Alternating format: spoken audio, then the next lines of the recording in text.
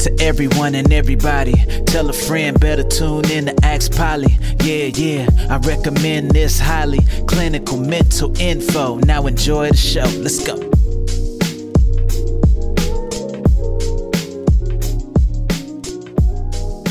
Welcome to the Ask Polly Show, where we are bringing you the right resources at the right time. I'm your host, Paulicia Aguilard. And I'm your co-host, John Aguilar III. This show is brought to you by Polyclinical Services, where we transform lives from the inside out. Polyclinical Services provides outpatient mental health services to adolescents, adults, and couples dealing with stress, anxiety, and depression.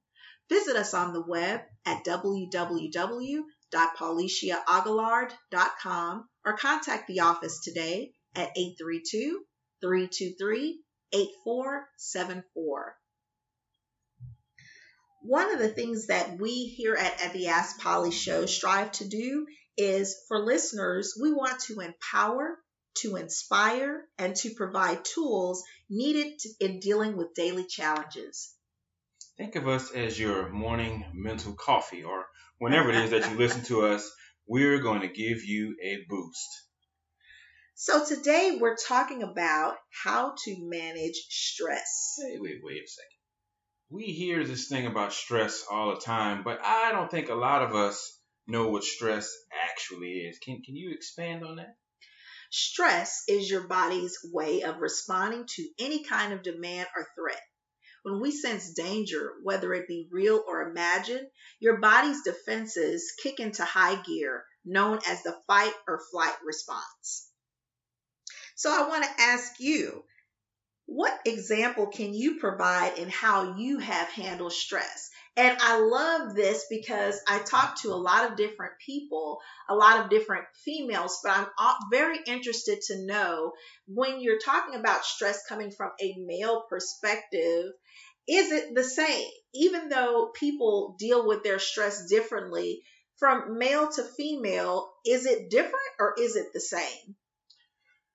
Well, I've seen a lot of different research, but for me personally, recently, I didn't realize that I was stressed with my oldest son going off to college. I didn't realize how the family dynamic would change. He was such a big part of it in helping out with his siblings that once he was gone, it was definitely different around here. And I thought I was ready for it, and I had to make some adjustments. And speaking of making adjustments, something that men prefer to do with physical tools and not mental tools, I was reading this Swedish study that was published by Men's Health, and it listed a few things that men deal with in regards to stress, things that cause stress. The number one is insecurity. Insecurity meaning, can I do these things? Can I be good at my job? Mm-hmm. Can I be good with my significant other as far as leading the relationship or just being a part of the relationship? People have different roles. Mm-hmm. Another one that it doesn't bother me as I just get up and shave, but there are some men who are actually stressed by hair loss. And I don't know why. Maybe somebody will email us one day and talk more about it. I mean, you see it on movies. Some people, they go and they buy wigs. Probably it's hard to find a really good wig today because Maury, he was killed. That's a joke for those of y'all who know that movie. Another one that people get stressed out about is exercise. Should I or shouldn't I exercise? If you're walking and you're able to walk, exercise. I mean, there are people in wheelchairs who can't walk and they're exercising. So why is exercise stressful for you? It's good for the body. But that's what some men deal with. Another major one is co-managing cash. Wow. We have problems when it comes to bringing our philosophies together. One person in a relationship thinks we should save, the other thinks we should spend. Combining those two things can be difficult. Sometimes there can be a power struggle. Sometimes the power struggle can be unnecessary.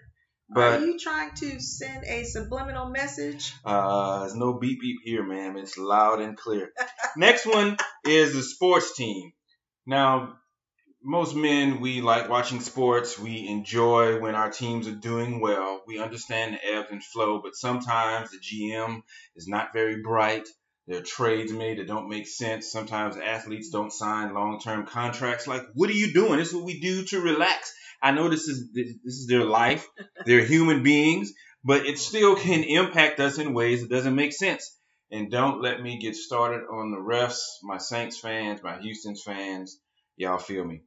Now, the last one is other people. Speaking of refs, not just referees, but sometimes when you're driving, there are people who will cut you off and just do dumb things on the road. These things are stressful to men. When you're in the store, somebody opens up a bunch of packages and they don't put it back. These things are stressful to us when people do things.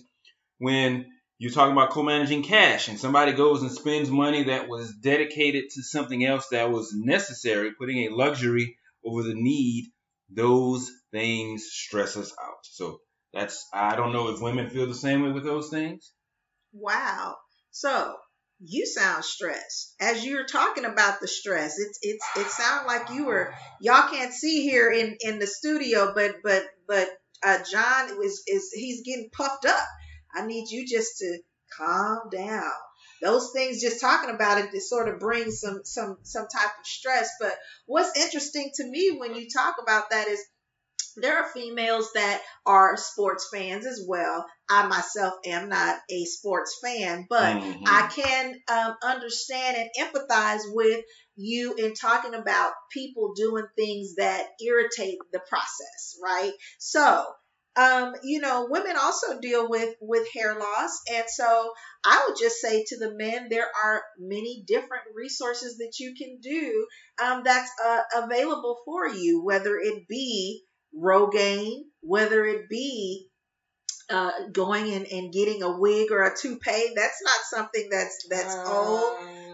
Is that not going to help out with the stress? Maybe. So it just depends upon the person. People deal with stress in different ways. But here's something that I found very interesting too. There's a study done, according to Dr. Jennifer Robinson, 43% of all adults suffer adverse health effects from stress. So what that basically is saying to me is that of all the patients that Dr. Robinson sees, 43% of those patients come in and complain about adverse health effects from stress. So I want to just make a distinction because there is a such thing as good stress. So the stress that's needed to help you to get out of the bed in the morning, the stress that helps you in going and presenting at work, keeping you on your toes throughout the day. Those things are very helpful in meeting your everyday needs. Interesting. Yeah, but where it begins to be a problem or it becomes chronic is when it is affecting your life on a daily basis, where you're not managing what's happening in your environments on a consistent basis. So that is where we're really wanting to focus. Getting a hold of what actually is bringing your stress on and not allowing the stress to dictate how you're going to finish your day, how you're going to do what you need to do and function at a high level. Okay, so stress is real. Stress is not the boogeyman. Tell us, what do we need to do to start dealing appropriately in a healthy way with stress? One of the things that I will say is acknowledging the stress. So really the who, the what, the when, and the where. So when you're dealing with stress, basically asking the question, who is stressing? Is it a person? Is it somebody that's in your immediate circle, whether it be at home, at work, driving, like you said, you gave the example about, watching the sports channel. The what? Is it something when you're driving? Is it somebody that's continuing to cut you off? Is it an object? Every time I go to this place, this object is sitting in the way and it just irritates me. That brings me stress. I'm not able to focus. Okay. The when is it happening? I think that's very important because if you understand when you're getting stressed, then you can do some things around that stress to help to manage it. And then where are you getting stressed? Do you find yourself being more stressed at home? Do you find yourself being more stressed at work or at school or wherever you're going? So all of those questions are very important in acknowledging your stress. The next tip is finding a solution, okay? Because we have now identified by asking those questions, the who, the what, the when, and the where the root cause is, finding a solution. And there are many solutions to managing your stress, whether that be, like you mentioned, exercise. That's one of the bigger ones, right? Another thing is listening to music. Music can be very calming. And so even when you get in your car, putting on a nice sound is sometimes very helpful. It's a distraction for getting into the car and dealing with the traffic, where you're going. Something else that I actually love is essential oils. So there are certain oils that you can use that helps to reduce stress. And so what I use is it's an actual, it illuminates in my office. And so when you come in and you smell like your lavender and your lemon and your orange, all of those different oils, they bring about different moods. And so lavender is something that's very relaxing and helps to reduce stress as well. It sounds like there's a wide variety of ways to reduce stress. Where can one go to find an exhaustive list of ways to reduce your stress? So I'm going to list some resources for you on Facebook, and you can follow us on Facebook at The Ask Polly Show. Also at Twitter at Ask Polly Show. So once we finish today, you'll be able to log on and follow us and be able to get those resources. So as we close out today, one of the things that I want you to leave with is, as we seek to empower and to inspire and provide you with the tools that you need to deal with where you are today, is a motivational quote of the day.